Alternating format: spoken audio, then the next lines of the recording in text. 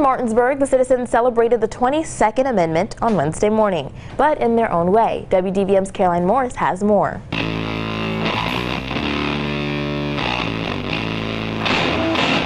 Maybe we're onto something here. Hi, I'm Philip Blumel. Welcome to No Uncertain Terms, the official podcast of the Term Limits movement for the week of March 4th, 2019. Your sanctuary from partisan politics. We were startled by the popularity of the first ever Term Limits Day last Wednesday. Successful events were held in pockets around the country, and we got some unexpected air cover at the national level. Stacy Selleck, digital director at U.S. Term Limits, has been tracking the action and its fallout. Hey, Stacy. Hey, great to be here, Phil. So before we get into all the details and the big picture about Term Limits Day last week, I want to ask you personally, how did you celebrate Term Limits Day? I organized a group in Newport Richey, Florida, and we had about 14 attendees there. I gave them some swag, T-shirts, hats, literature on term limits. And of course, in Florida, we have the Senate and House resolutions going through for school board term limits. Right. So I talked a lot about that. And then we took some pictures with some signs and things like that. It was a fun event. That's great. I know that all of us, as you've been collecting this information, and we'll go through some of these events, everybody's doing something different. Here in the other side of the state, what we did was we got the names of volunteers over the last several weeks who wanted to show support by putting a yard sign in their front yard. We had some volunteers go around and drop signs in all these people's yards, and 130 people asked for a sign. And so we didn't litter the intersection with these signs. We basically just put it on yards. So as people got up to go to work and come home from work that day, they saw that their neighbors support this idea. We also put a banner up over the interpass on busy I-95 during rush hour, and that said, Happy Term Limits Day, February 27th. Several people took pictures of the signs that were dropping in their yards and then sent that around to all their networks saying Happy Term Limits Day, February 27th. And as a matter of fact, I went yesterday. I drove up to another town north of me, and I saw a term limits sign there. One of my favorite things that I saw and that came across my feed was in Alabama, one of our activists held an event where the state auditor, Jim Ziegler, attended, and they had a live band, and Jim sang a version of My Cheatin' Heart, that classic Hank Williams Sr. song.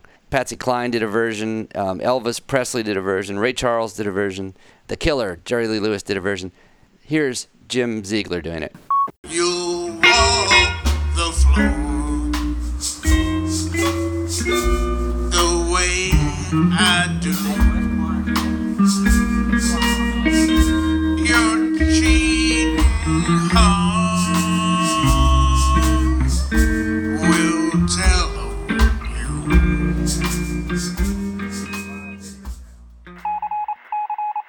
This is Scott Tillman, the National Field Director with U.S. Term Limits, to give you an update on our legislation in the U.S. House and Senate.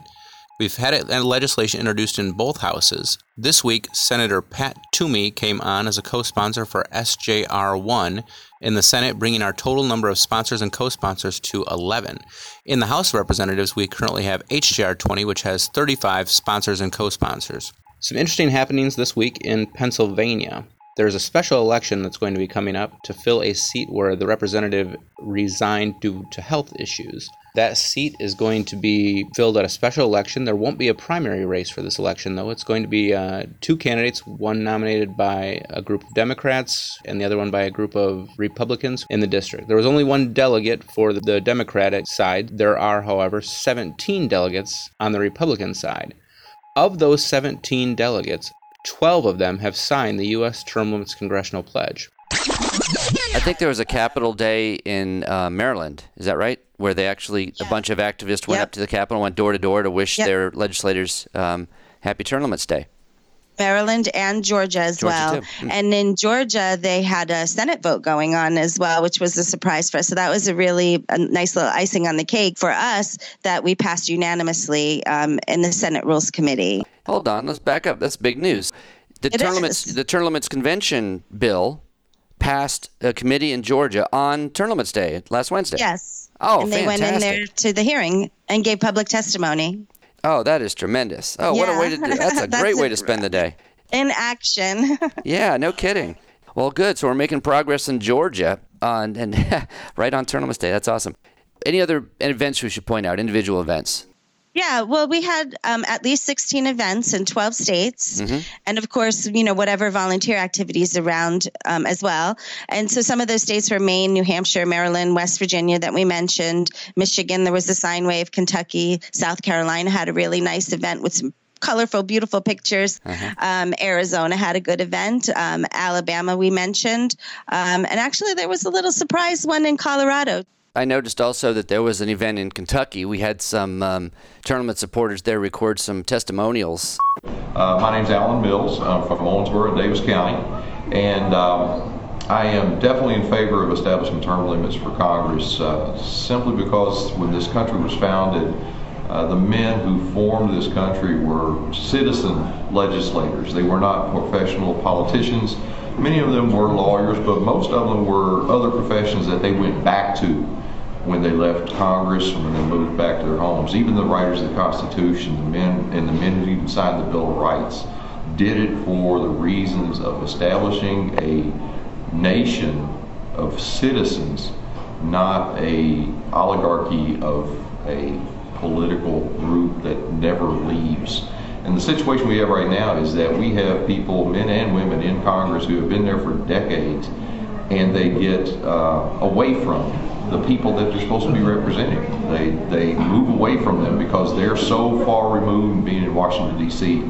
And because of that, they don't really know what's going on in their own district sometimes. My experience was this year that everyone that heard about it was excited about it and wanted to be involved in it. So it's really just a matter, like everything with term limits, of getting out and engaging people, and they will want to participate. We did get some press coverage. Of course, it helped that Rick Scott's out there stomping for term limits as well. So there were some really good videos, and he's very helpful in promoting term limits. That's part of his package to fix a broken Washington, D.C. Right. He was just interviewed on a news program just last week, again, talking about term limits. But I think we ought to have term limits. It was never supposed to be a career job, right? It's supposed to come from the private sector. You might come from journalism and go up there, for 6 or 12 years and come back. Bring your ideas, go see if you can implement them, go home, right?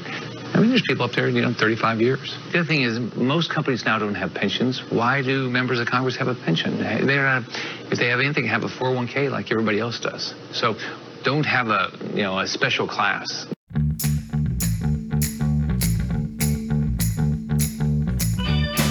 Joe Scarborough, host of the Morning Joe program on MSNBC, was once U.S. Representative Joe Scarborough of the 1st District of Florida in the Panhandle.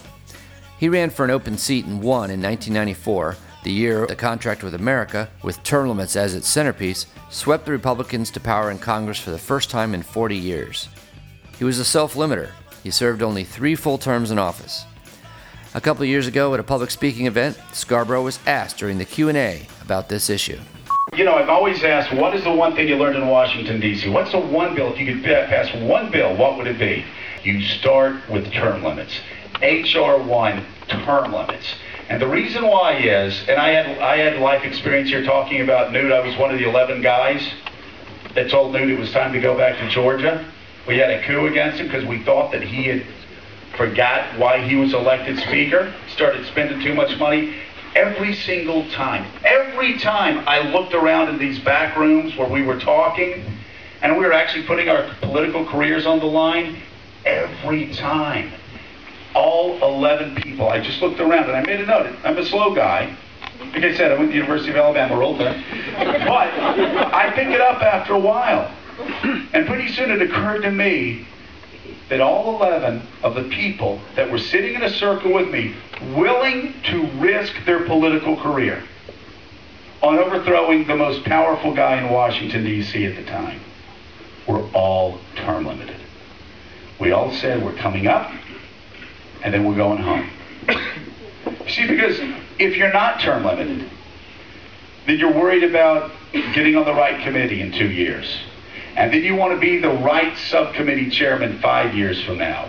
And then you want to be the right committee chairman 10 years from now.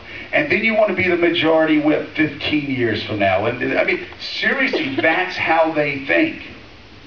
If you know you have 8 years, and then you go back home and get a real job, guess what? You'll do the right thing. You'll say, I've got 8 years, and at the end of 8 years, I want to be proud of what I've done. I want to go back home because I'm going to have to go back and sit in the same diner on Saturday morning with my kids and be held accountable for what I did when I took the people's vote and I took the people's money and I went up to Washington, D.C. We don't have that now. Wake up! Hi, this is Scott, and I'd like to let everyone know about some different events happening around the country. There are many political conferences taking place all over the U.S. this year. These are events where activists go to network and learn. Some are for conservatives, some for libertarians, and some for progressives. U.S. term limits will be attending the libertarian-leaning conference Freedom Fest July 17th to 20th in Las Vegas. We will also have a booth at the Progressive Netroots Nation Conference July 11th to 13th in Philadelphia. And we may even have a panel at Netroots. Listen next week for an update. We will also have a booth at the Western Conservative Summit, which is at the Colorado Convention Center July 12th and 13th. Listen next week to hear about additional events where term limit supporters can find us. So how can we judge how many people we reached or how our reach was expanded on this day versus other days? By far, the best place that we excelled, actually skyrocketed, was Twitter. It was 60 times the amount of a normal day. Wow. Our Twitter impressions, 60 times. I was like, it's unbelievable. Wow. Basically, there were 2 posts that did that, and the reasons why, I'll tell you. Austin put out a phenomenal post about why we selected that day as, anniversary of presidential term limits. Mm-hmm. And that got shared by 4 U.S. senators, 3 congressmen, several state legislators, a lot of big influencers. And the one post that I put out there, which was because Nikki Haley just started an advocacy group, and part of her platform is term limits. She's former UN ambassador, and she shared our post. So wow. Those really went, for us, it's viral. That's tremendous. So wait a minute, who were these 4 senators? Who were the 4 senators that retweeted our Term Limits Day stuff? Rand Paul, Rick Scott, Ted Cruz, and I don't have the last one. Oh, well, that's the National Air cover I mentioned in the intro. That is fantastic. Now, that really extended our reach, and that's what Term Limits Day was all about. Well, that's it for Term Limits Day 2019 and also for this week's podcast. If you put a sign out in your yard for Term Limits Day, please keep it in your garage for next year. Put Term Limits Day, February 27th, on your calendar for 2020. Now that we have seen the power of this idea, you can bet it'll be bigger and better next year. Stay connected with the Term Limits revolution. The first step is subscribing to the No Uncertain Terms podcast. Use the podcast app already installed on your iPhone, or use iTunes, Google Play, Stitcher. Don't miss a single episode. Thank you. We'll be back next Monday. The revolution isn't being televised. Fortunately, you have the No Uncertain Terms podcast.